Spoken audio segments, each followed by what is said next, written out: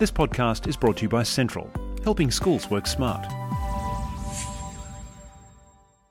And even the software developers, my colleagues, they were telling me every year they have to take on professional development to learn different new software languages and different updates and all that, right? So this is actually really ever-changing. So even if you learn some really solid technical skills today, it could get outdated tomorrow. But what's they're going to stay is the soft skills, and they will really help them to advance in their career and in their life, personal life as well, just to succeed.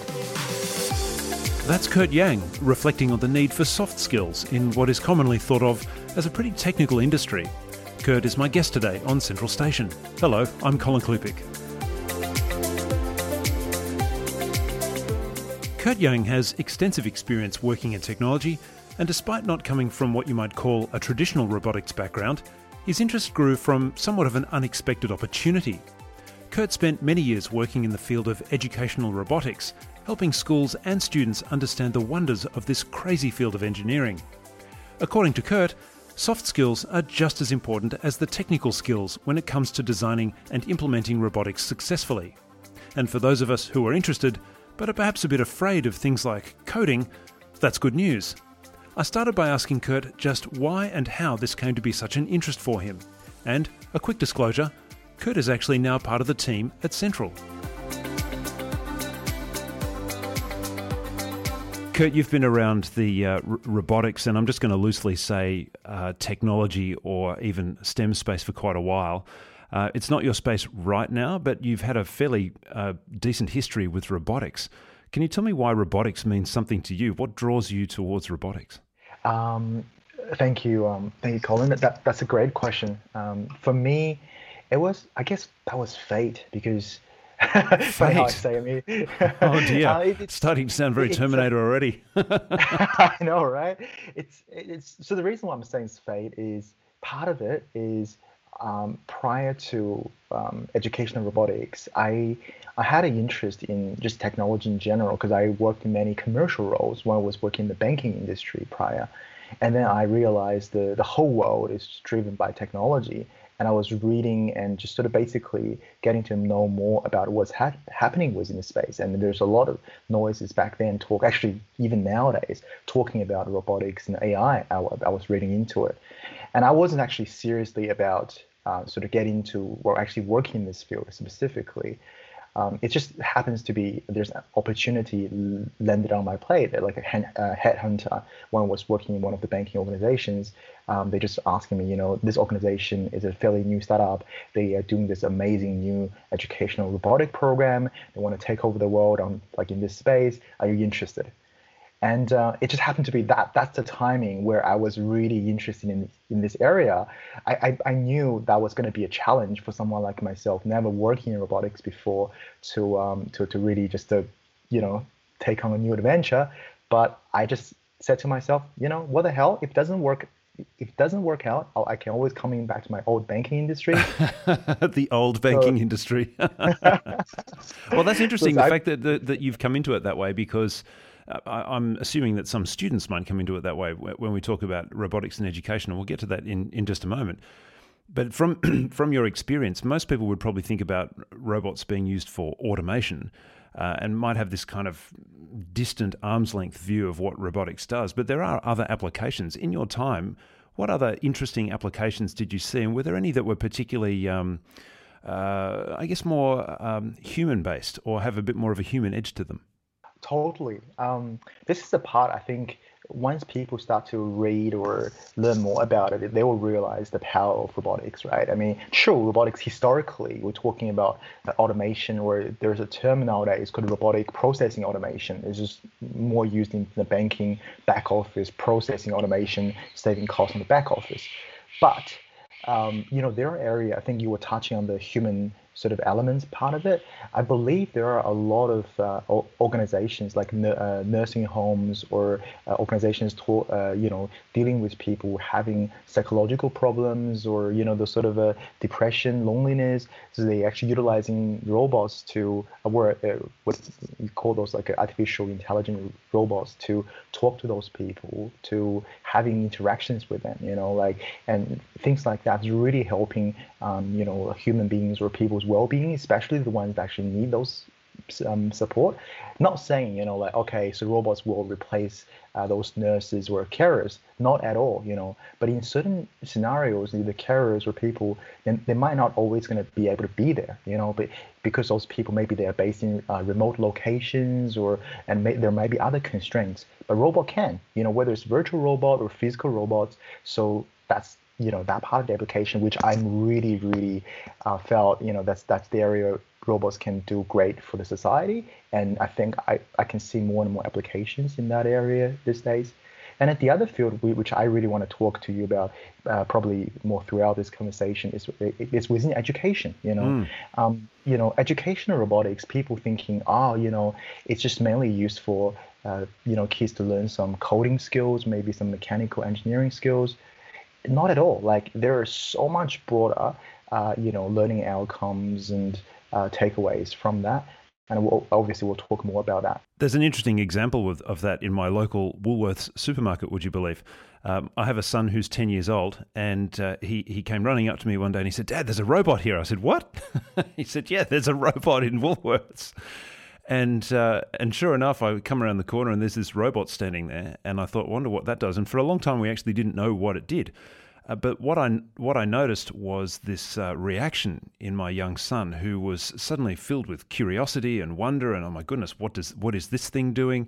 And it's a kind of a weird looking robot. It doesn't have any arms. It doesn't have eyes, so to speak, although it looks like it's got lots of cameras. And then we eventually found out that it's there to wander around the store looking for spills on the floor, and it cleans them up. But the outcome that I could see was not necessarily that my son was interested in robotics, but that he was interested in a different application of technology. And I think that's where we might end up going with this conversation. But before we get just into that point, why do you think that it's taken this long for robotics to have this kind of recognition in schools? Because robotics has been around for several decades. Why I now? agree. Totally. I think you're definitely right. Especially robotics, things like Lego. I don't know. Like they currently have their robots like EV3, but they have like so many iterations prior to that. Back like say 10, 20, probably 30 years ago. Probably I don't know. The kids. Back then they already done some very elementary level or that version of the robotics before. I think the reason why it has taken this long to really become more popular or aware by the school or society in general, it's kind of it's good. It's exciting and also sad, I guess. I think it's actually passively driven by the fast advancement and progression of technology. So with all the recent technology disruptions and especially digital technology, both on the hardware and the software end of things, there's I guess you can say, social pressure for the government as well as schools to really do something. By do something is sort of bring up that kind of education support and standards to really get our kids ready for the new technology era that is coming up. Or actually, it's already happening right now. But this, like in my view, should have done even prior, but unfortunately, we are a little bit reactive than proactive. But that's fine, the bottom line is we are doing it, and I think because of that pressure, it is definitely cascaded down from. It's a top-down sort of a cascade. So the government, obviously, they are aware other nations, or globally, there is this trend and pressure. We're driving this direction. So obviously, that's going to be that has been cascaded down to the state government, and also then to the actual each individual schools. So some of the schools, being pressured to implement new digital technology curriculum or design technology curriculums. Some they are more proactively taking it on because they want to be competitive, or they just generally realizing the value of what this brings to the kids. So do you think it's, from an educational perspective now, and this is a space where you've got quite a bit of experience, do you think that robotics is a STEM thing or can it be its own thing? Oh, that's a very, very interesting question. So my answer to that is, it is it is definitely a STEM thing. So, so the reason why it is a STEM thing is robotics learning. They consist of, in my view, five pivotal areas: construct, control, interact, kinetic energy, and artificial intelligence. So this is basically from a robotic learning in terms of a technical learning and hands-on learning point of view. But what's sitting behind them, obviously, we can touch on that probably later on. It's all the essential STEM skills. I mean, by STEM skills, I'm talking about the soft skills, right? So coming back to your question about whether it can be its own thing or not. So the way me personally, I view robotics, I actually see robotics, it's just a tool. So what today we can talk about robotics, and tomorrow we can talk about drones or other technology we can use. So technology, they're there as a vehicle to help our educators and help our kids to learn the essential STEM soft skills. So that's what I really want to say, if that makes sense. Yeah. So the soft skills as well as the technical skills. Why do you think the soft skills are as important? Are they equally important? Are they more important? In my view, they are way more important than the technical skills for a couple of reasons, right? So number one is I just want to sort of lay it out there, just in terms of like what type of soft skills students and educators can get out from STEM learning, especially from robotics. So robotics learning, right? It's very hands-on. I think that this is actually one of this. It's a very unique advantage comparing to learning coding through like web, like development courses and other ones. The critical STEM skills, where people say STEM skills these days, things like problem solving, critical thinking, computational thinking, design thinking, all very, very important. Collaboration, communication, and most importantly, I would say is curiosity and imagination. Those two are the most important ones. Take Tesla, for example. The reason why Tesla is able to succeed is the way they are at this level scale. It's actually because they were able to be curious and they have above all of our level of imagination. They're able to think big, like really big, and then just really hit it. So, and then coming to your question about why it is, why I was saying why it's important than the technical skills.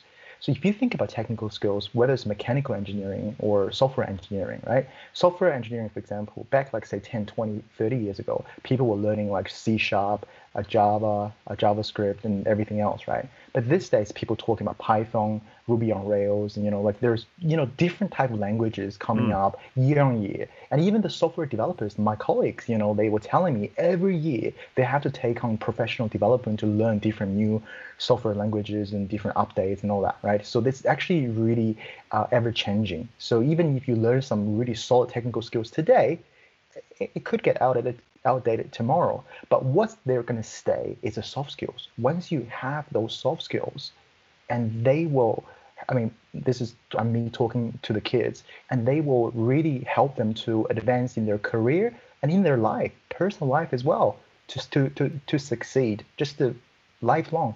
So if a student had an interest in robotics but realized that they had some fairly significant issues with their technical understanding, or perhaps they just thought they weren't particularly good at maths, or maybe coding isn't quite their thing, but they just really like the notion and concept of robotics. Are you suggesting then that those students can also have some kind of a role in a robotics industry or robotics application? 100%. A very good example I can give you, Colin. Let's just say putting robotics aside, right? I mean, because robotics is still relatively new to us from an industry point of view, but I think software industry or software engineering is very popular to most of us. If you think about a company like even Central, we're a software company, right? Within Central, we have software developers, and we have like my role is a product manager, so I'm not that technical, and we have project people, and we have business development people. Like there are different roles even within a technology company, and in order for our company to succeed, everybody has to do their role well. And like there are actually a lot of roles within a tech company that is actually not tech orientated. Like they are more, people skill, orientated, communication skill orientated, or maybe coordination or project management skill orientated. And those type of skills. And then, I'm sorry, I forgot to mention about design. Design is a very important elements in technology space as well. And a lot of those skills doesn't have to rely heavily on that person's technical skills, but those skill levels and everything with those people, they are crucial for a tech company to deliver a tech product, whether it's a robotic product or maybe a software product into the market. Yeah, I appreciate your comment about design there, because you referred to Tesla before, and I've read Elon Musk's biography there, and he's obviously very technically brilliant, but he also has a very high understanding and sensitivity towards the aesthetic, which is why Tesla has a very particular look about it, and everything looks, well, this is a matter of taste, of course, and I like the look, but it's not an overly conservative or machine type look. It has a beautiful appearance to it. So I'm glad to hear you say that design has something to offer there, because that's one place where creative students can have their place. Have you seen any particular implementations in schools where it's worked quite well, like things that are memorable? Definitely. Obviously, through my experience previously with my previous robotic company, we were helping a lot of schools implementing robotic programs. I think for us, we were more working with independent schools and Catholic schools. I mean, just the sort of the clientele, our company were dealing with previously. And I think one of the areas I just want to really highlight in Australia right now, there is I think this is a great trend, by the way, a trend where talking about the girls in STEM.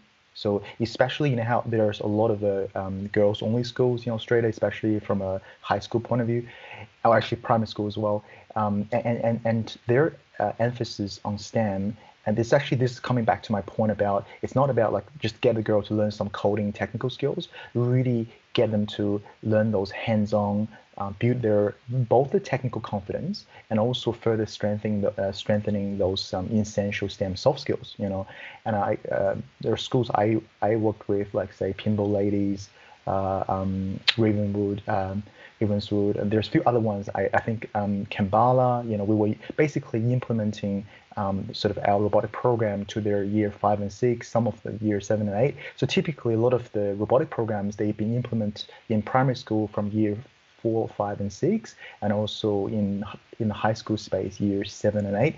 And I think that's a part I felt really rewarding to see the girls, really grown those confidence in learning coding, learning robotics, and building those soft skills, from where they were before to the level where, and they really put their, because a lot of the girls, they initially were doubting themselves, thinking, oh, you know what, I'm just not really very technically minded, this sort of coding thing, robotic thing is just not my thing, But soon enough, once they actually get into it, they're realizing how interesting it is. That drives them to really study hard or everything. And if you see the results that they came out from, it's even better than some other kids who are more talented but less driven, if that makes sense. Yeah, sure. So in my view, there's nothing as, there's no such thing as, robotics or coding, it's only for those high IQ or very talented kids. It's nothing like that. It's basically if you put mind and heart to it, and you will get really good at it, as long as you really have the motivation and drive and the commitment to it. And one other thing I want to just quickly highlight is, there's other schools like Barker.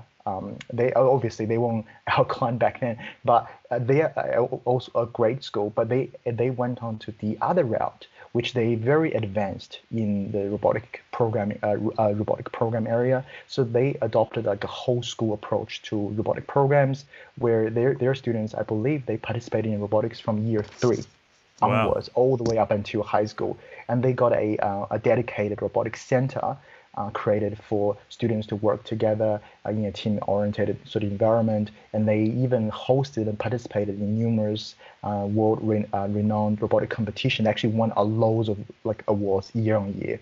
So they obviously at the other end of the spectrum, but of course we all know that type of schools you don't get that many. I mean, because for one is you need to have the level of resources to support that, and also the dedication. But obviously that's an inspiration. But here we're talking about having the ability to really implement some sort of a easy to implementable robotic programs to vast majority of the schools, and able to enable our kids to learn robotics, to get the soft skills we talk about to a level where being inclusive, being able to benefit majority of us. I think that's what we're talking about. Yeah. So that could sound quite overwhelming, though, to a school that has no experience in robotics. So, a dedicated centre competing internationally year after year, a program that goes from year 3. I guess you might get some school leaders turning around and going, "Oh, look, that's just all too hard." But then you might have a couple of people at the school saying, "Yeah, it's too hard, but I really want to have a go." How do they get started? How do you go from nothing to something?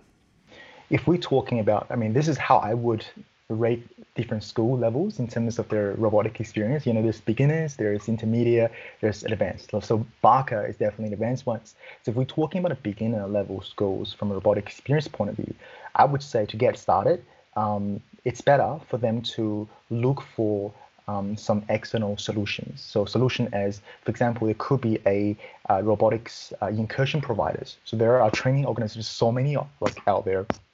Happy to provide some like list of them, maybe show notes or something. School, people can search. There's so many, and what they do is they provide robotic incursion programs. So basically, they have the robot, they have everything they need. School don't have to provide anything. So they, basically come in for a class or a couple of hours, maybe once a month or once a term or something, to get students experience that robotics learning. At the same time, the teachers and school people can get a feel of what's that like, and then from there on they can decide which path they can take on. So that's kind of like a having a taste of what that like, and at the same time without having to put in heavy investment. So that's one approach. The other approach also could be looking for a total solution in terms of a robotic provider, vendor that provides hardware, software, curriculum, PD support, and all of that. So in that way, once the school decide to take it on, so that vendor or provider able to cater schools' needs from implementation's point of view in all angles, right? So like my organization, my previous organization, Actura, the robotic program we implemented, I believe the name is Flip Robot. So that's what we did. So we have like the hardware, software, the curriculum which mapped to Australian to the ACARA standards, the design and tech and digital tech year 7 and 8 curriculum standards, as well as other supporting programs, just to ensure the implementation is successful. So there's various ways for the beginner schools to can kick off. And the other thing I would highly recommend is for schools to really want to know where to start and everything, is to maybe just check out some like maybe podcasts, or there's a lot of information out there as well, So it sounds like there's plenty of room for people to get started, even if it does sound rather overwhelming. Yeah, it's everyone has to start from somewhere, right? Even for me, when I first joined my last company, I knew nothing, literally nothing about educational robotics, and now I can't say I'm an expert in any way, but I think I definitely know quite a bit about this area. Well, you've got first-hand experience, and you've come out the other end smiling, so that's a good start, isn't it? Yeah. Well, Kurt, it's been a real inspiration talking to you about robotics per se, but then also in the educational context. Thanks so much for your time. My pleasure. Thank you, Colin. And no doubt this topic will continue to evolve at a crazy pace as we move into the future. You've been listening to Central Station. If you'd like to know more about robotics in education, check out the links in the description for this episode. And if you'd like to hear other great stories and insight from inspiring educators from around Australia, then make sure you subscribe to Central Station on your favourite podcast app or wherever you get your podcasts. This podcast is brought to you by Central. To find out more, visit the website central.com.au. I'm Colin Klupik. Thanks for listening.